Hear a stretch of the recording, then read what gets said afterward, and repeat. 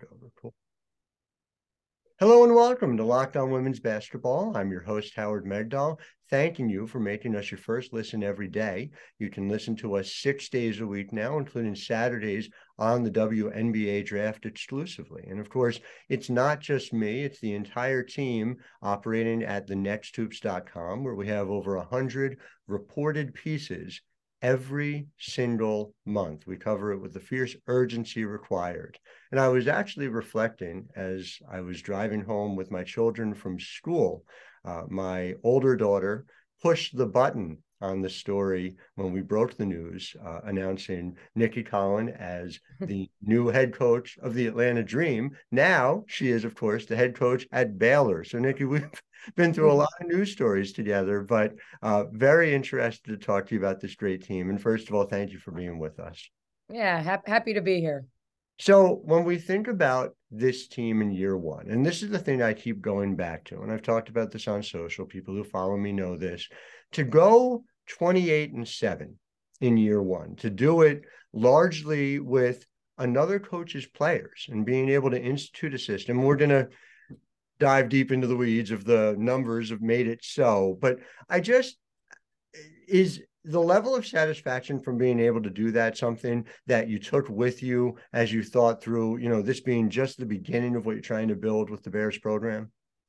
I think last year was a bit of a whirlwind. You're simply trying to keep the train on the tracks. I mean, this was an incredibly successful machine, that had dominated the Big 12 for a decade, and you don't want to let people down. You don't want to let administrators down. You don't want to let your own team down, and certainly you don't want to let the fans down. And so, I think it was simply a grind most of the year in terms of getting them to understand what we do, why we do it, how they can be successful doing it. And we came up a little short relative to what I thought that team could accomplish. Mm-hmm. And I don't like to blame things. I think Sarah Andrews breaking her hand in February a year ago and playing, 6 weeks with a broken hand and never being able to go offensively in practice for fear of making it worse. She just lost some timing, some confidence, and we just ran into the wrong team at the wrong time, and I give a lot of credit to South Dakota, but, so in some ways you feel like, wow, we had an amazing season. What we did and coming back from 0-2 in the league and winning it.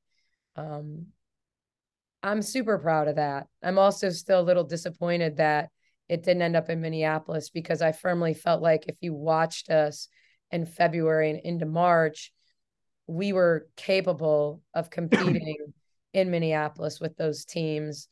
We were going to have our shortcomings against any of them, but I just felt like we were playing good enough basketball and balanced basketball that we could have been there. So there's a little bit of both. There's a little bit of satisfaction, but I'll tell you today, with the way the portal is and the timing of the portal, you don't have time to reflect. Like, the season ends and it's immediately into recruiting again, and signing 4 players in the portal, and I think we brought in 7 or 8 players. You're going nonstop until really getting them even into school the start of June. And that's what's interesting to me, is that when you think about how long it takes to put your stamp on a program and to have a roster that reflects your priorities and reflects what you are looking for out of your team, you are able to do it more quickly than in, let us say, the pre-portal years. And I wonder how close do you think you are to having a group here that's a Nicki Collen team writ large, Yeah, I mean, obviously, I think if you watched this a year ago, anyone that did, I was pretty lucky, not to just inherit good players, but to inherit players that could play the way I wanted to. I mean, there were certain things we couldn't do. I want to facilitate more through our power forward position. We facilitated 2, last year with NaLyssa. She was that good. But this idea of, we didn't have a ton of versatility, but we had players who could play in space, and we had players that could shoot it, and being able to add Jamie Asbury in the summer, what she brought in terms of her ability to stretch the floor. I think she was kind of the missing piece to be able to fit it all together. I think whether I'm here or Kim's here, I don't think there's any doubt Sarah Andrews would have continued to get better with a bigger role, regardless of system. But I just felt like I was lucky enough that I didn't have to play really a different way. I think what I've been able to do is sign some players that have a little more position versatility. Mm-hmm. Now, the crazy thing about injuries is that all of a sudden, the best laid plans disappear really quickly. And all of a sudden you think, okay, now how can I plug this hole? Because now we have more depth, but you get some key injuries and you're like, okay, this player who is going to be a big three, maybe she's going to be a stretch five now, because that's how quickly things can change. And so we're in the weeds right now a little bit on what are we going to do to survive some injuries that we've got. Well, so let's talk about the injuries and those who are coming as well. But I do want to talk very briefly about Sarah Andrews and the remaining gap, let's say, between what she is as a player and the way in which she is understood to be that player. I remember a thing you said to me last year. She's going to be a Nancy Lieberman Award winner before she's all said and done. It seemed very obvious to me that she was going to be on the preseason watch list at the very least, if not something beyond that. Thoughts, surprises, and how much? It's a miss.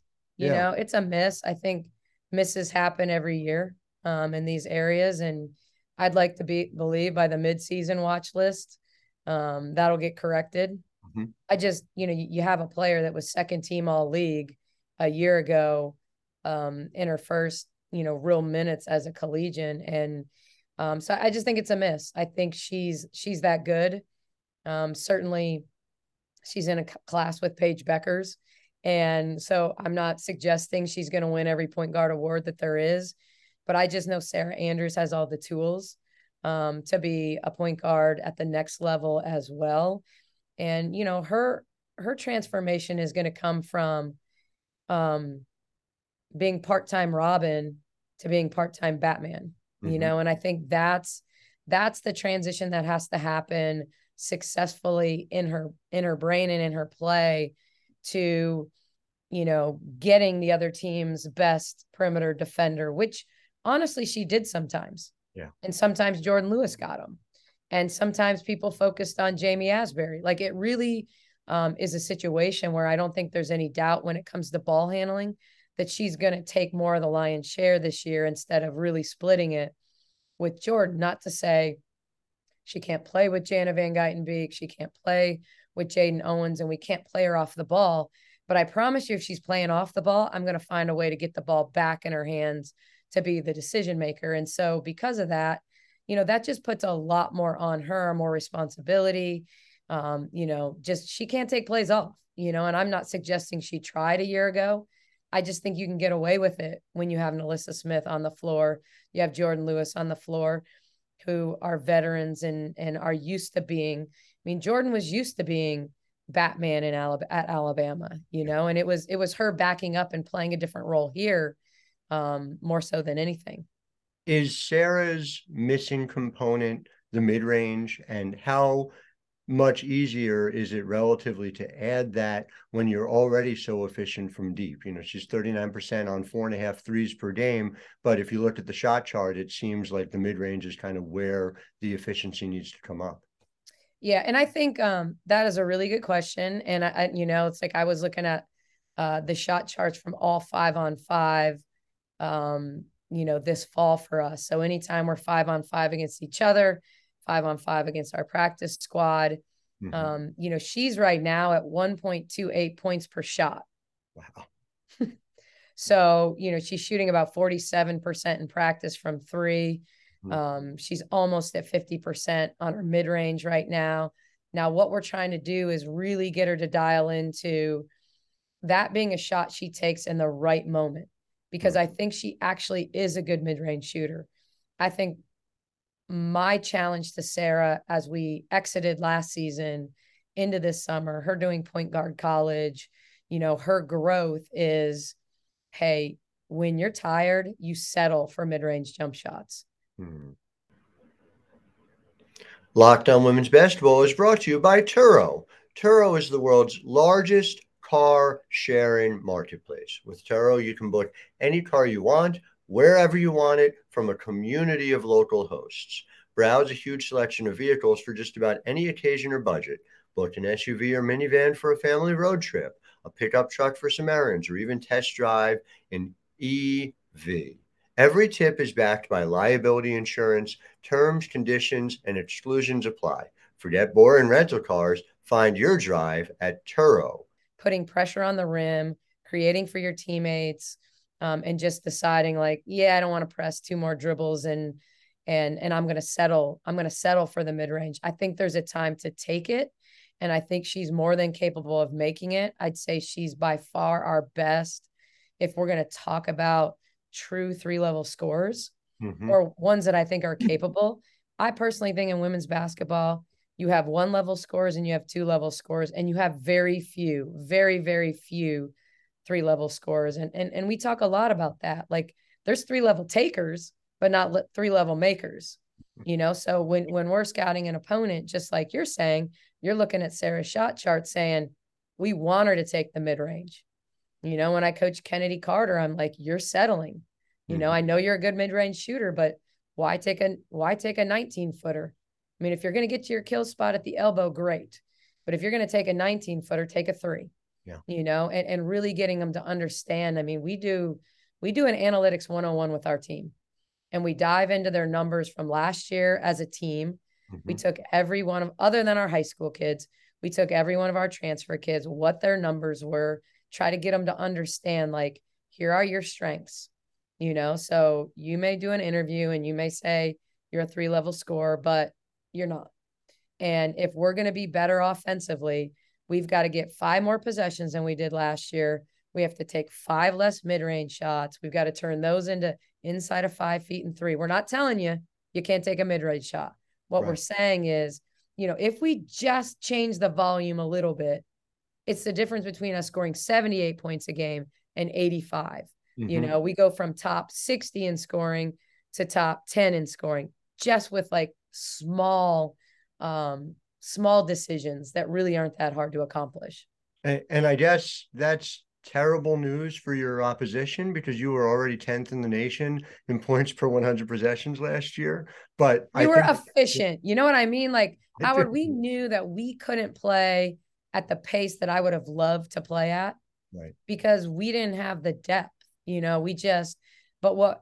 weren't even the world's best offensive rebounding team as far as getting extra possessions, because we played 3 littles all the time. Right. I mean, our ability to go get offensive rebounds at times from the 2 and 3 this year, depending on lineup, is totally different. But we were all 3 of our guards could shoot the 3.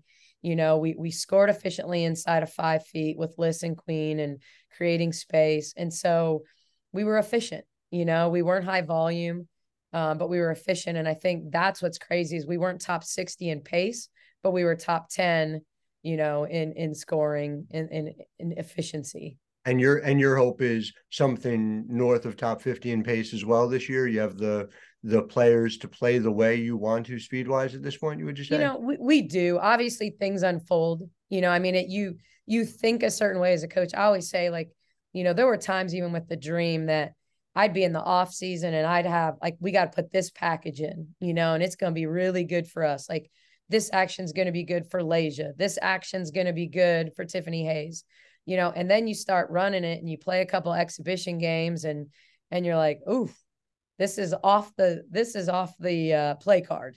This doesn't look the way I thought it was going to look. And so I think sometimes, like, to me, if you're good at what you do, you adapt to what you see. And really, we've got to get A'ja Blackwell in space. It's that simple. Like, game planning is that simple. If I can get A'ja Blackwell in space, we're going to be really hard to guard. I don't care if it's a zone. I don't care if it's man. I don't care if you're pressuring. I don't care if you're sagging. Like, A'ja, when she gets into space, where she's different than, say, NaLyssa Smith was. Liz was an unbelievable finisher. A'ja's a tremendous passer.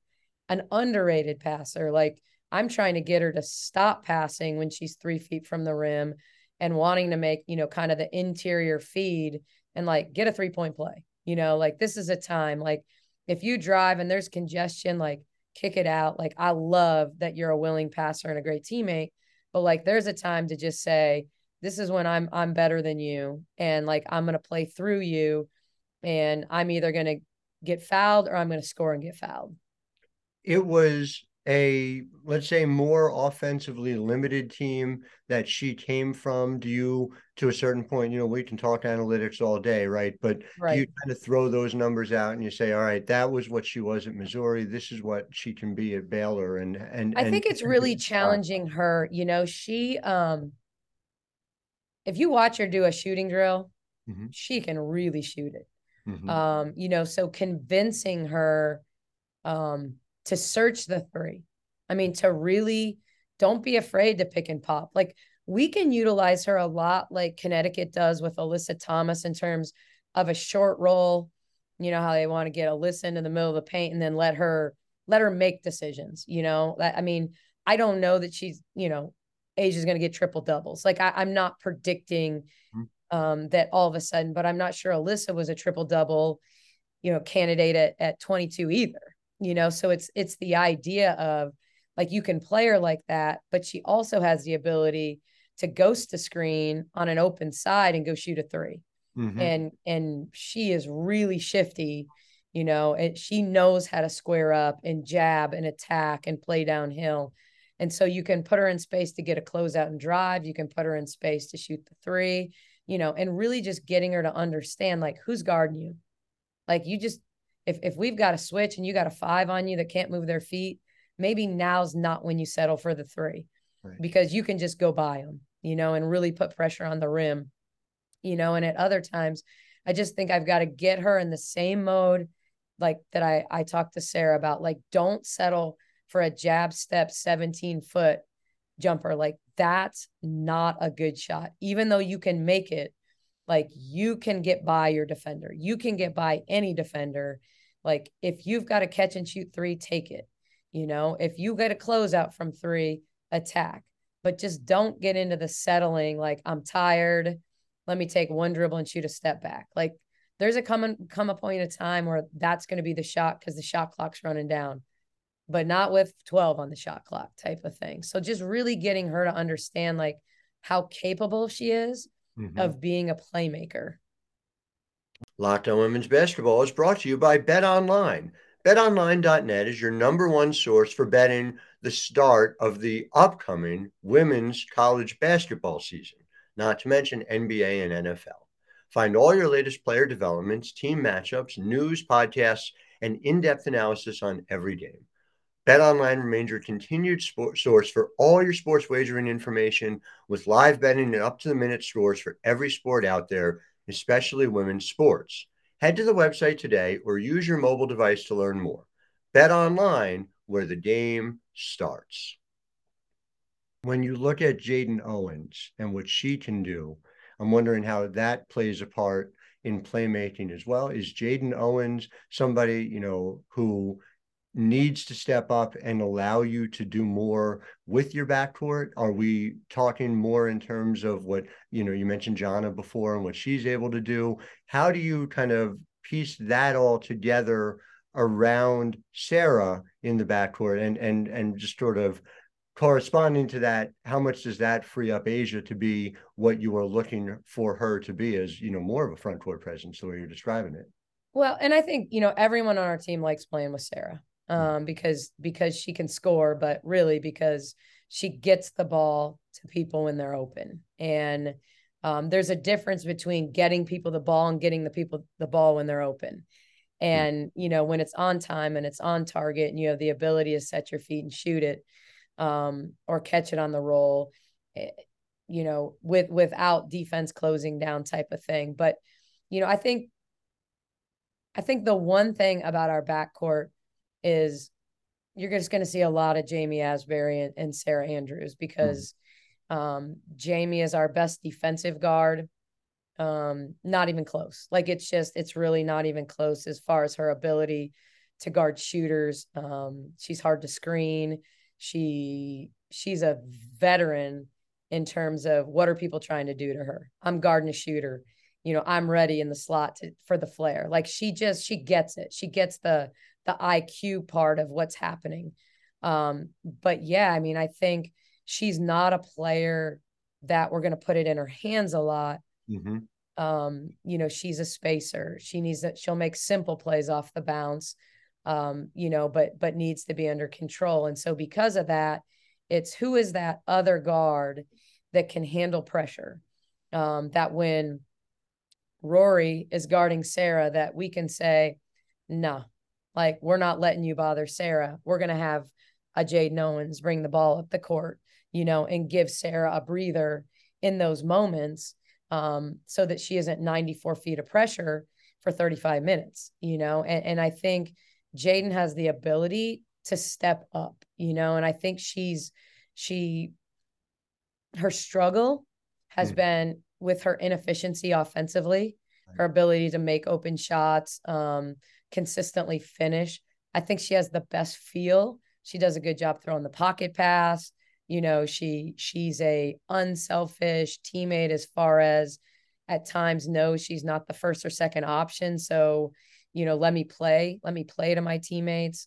If I'm running the point and I'm giving Sarah a chance to play off the ball, let me work it back to her. Let me understand the playbook well enough to know how I can get it back to her. So I think there's a big chance for growth. But you got to show it, you've got to consistently, give me that confidence, that that's what you're going to do. And, I think we got great energy from her off the bench, but we just didn't get consistent, efficiency in terms of, how she put pressure, on our opposition, people helped off of her. If we play Iowa State, mm-hmm. Iowa State's going to say, who can we not guard?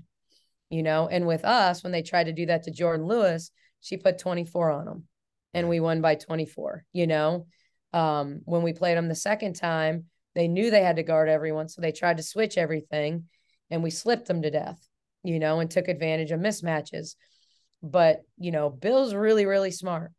And if he knows you've got, an Achilles heel, someone who can't shoot, someone who can't pass, someone who can't, they're going to take advantage of that. And so a key part of being good offensively is you got to have 5 players that can score. Locked On Women's Basketball, your first listen every day. For your next listen, check out the Locked On Sports Today podcast. The biggest story of the day, plus instant reactions, big game recaps, and take of the day. Available on the Odyssey app, YouTube, and wherever you get podcasts.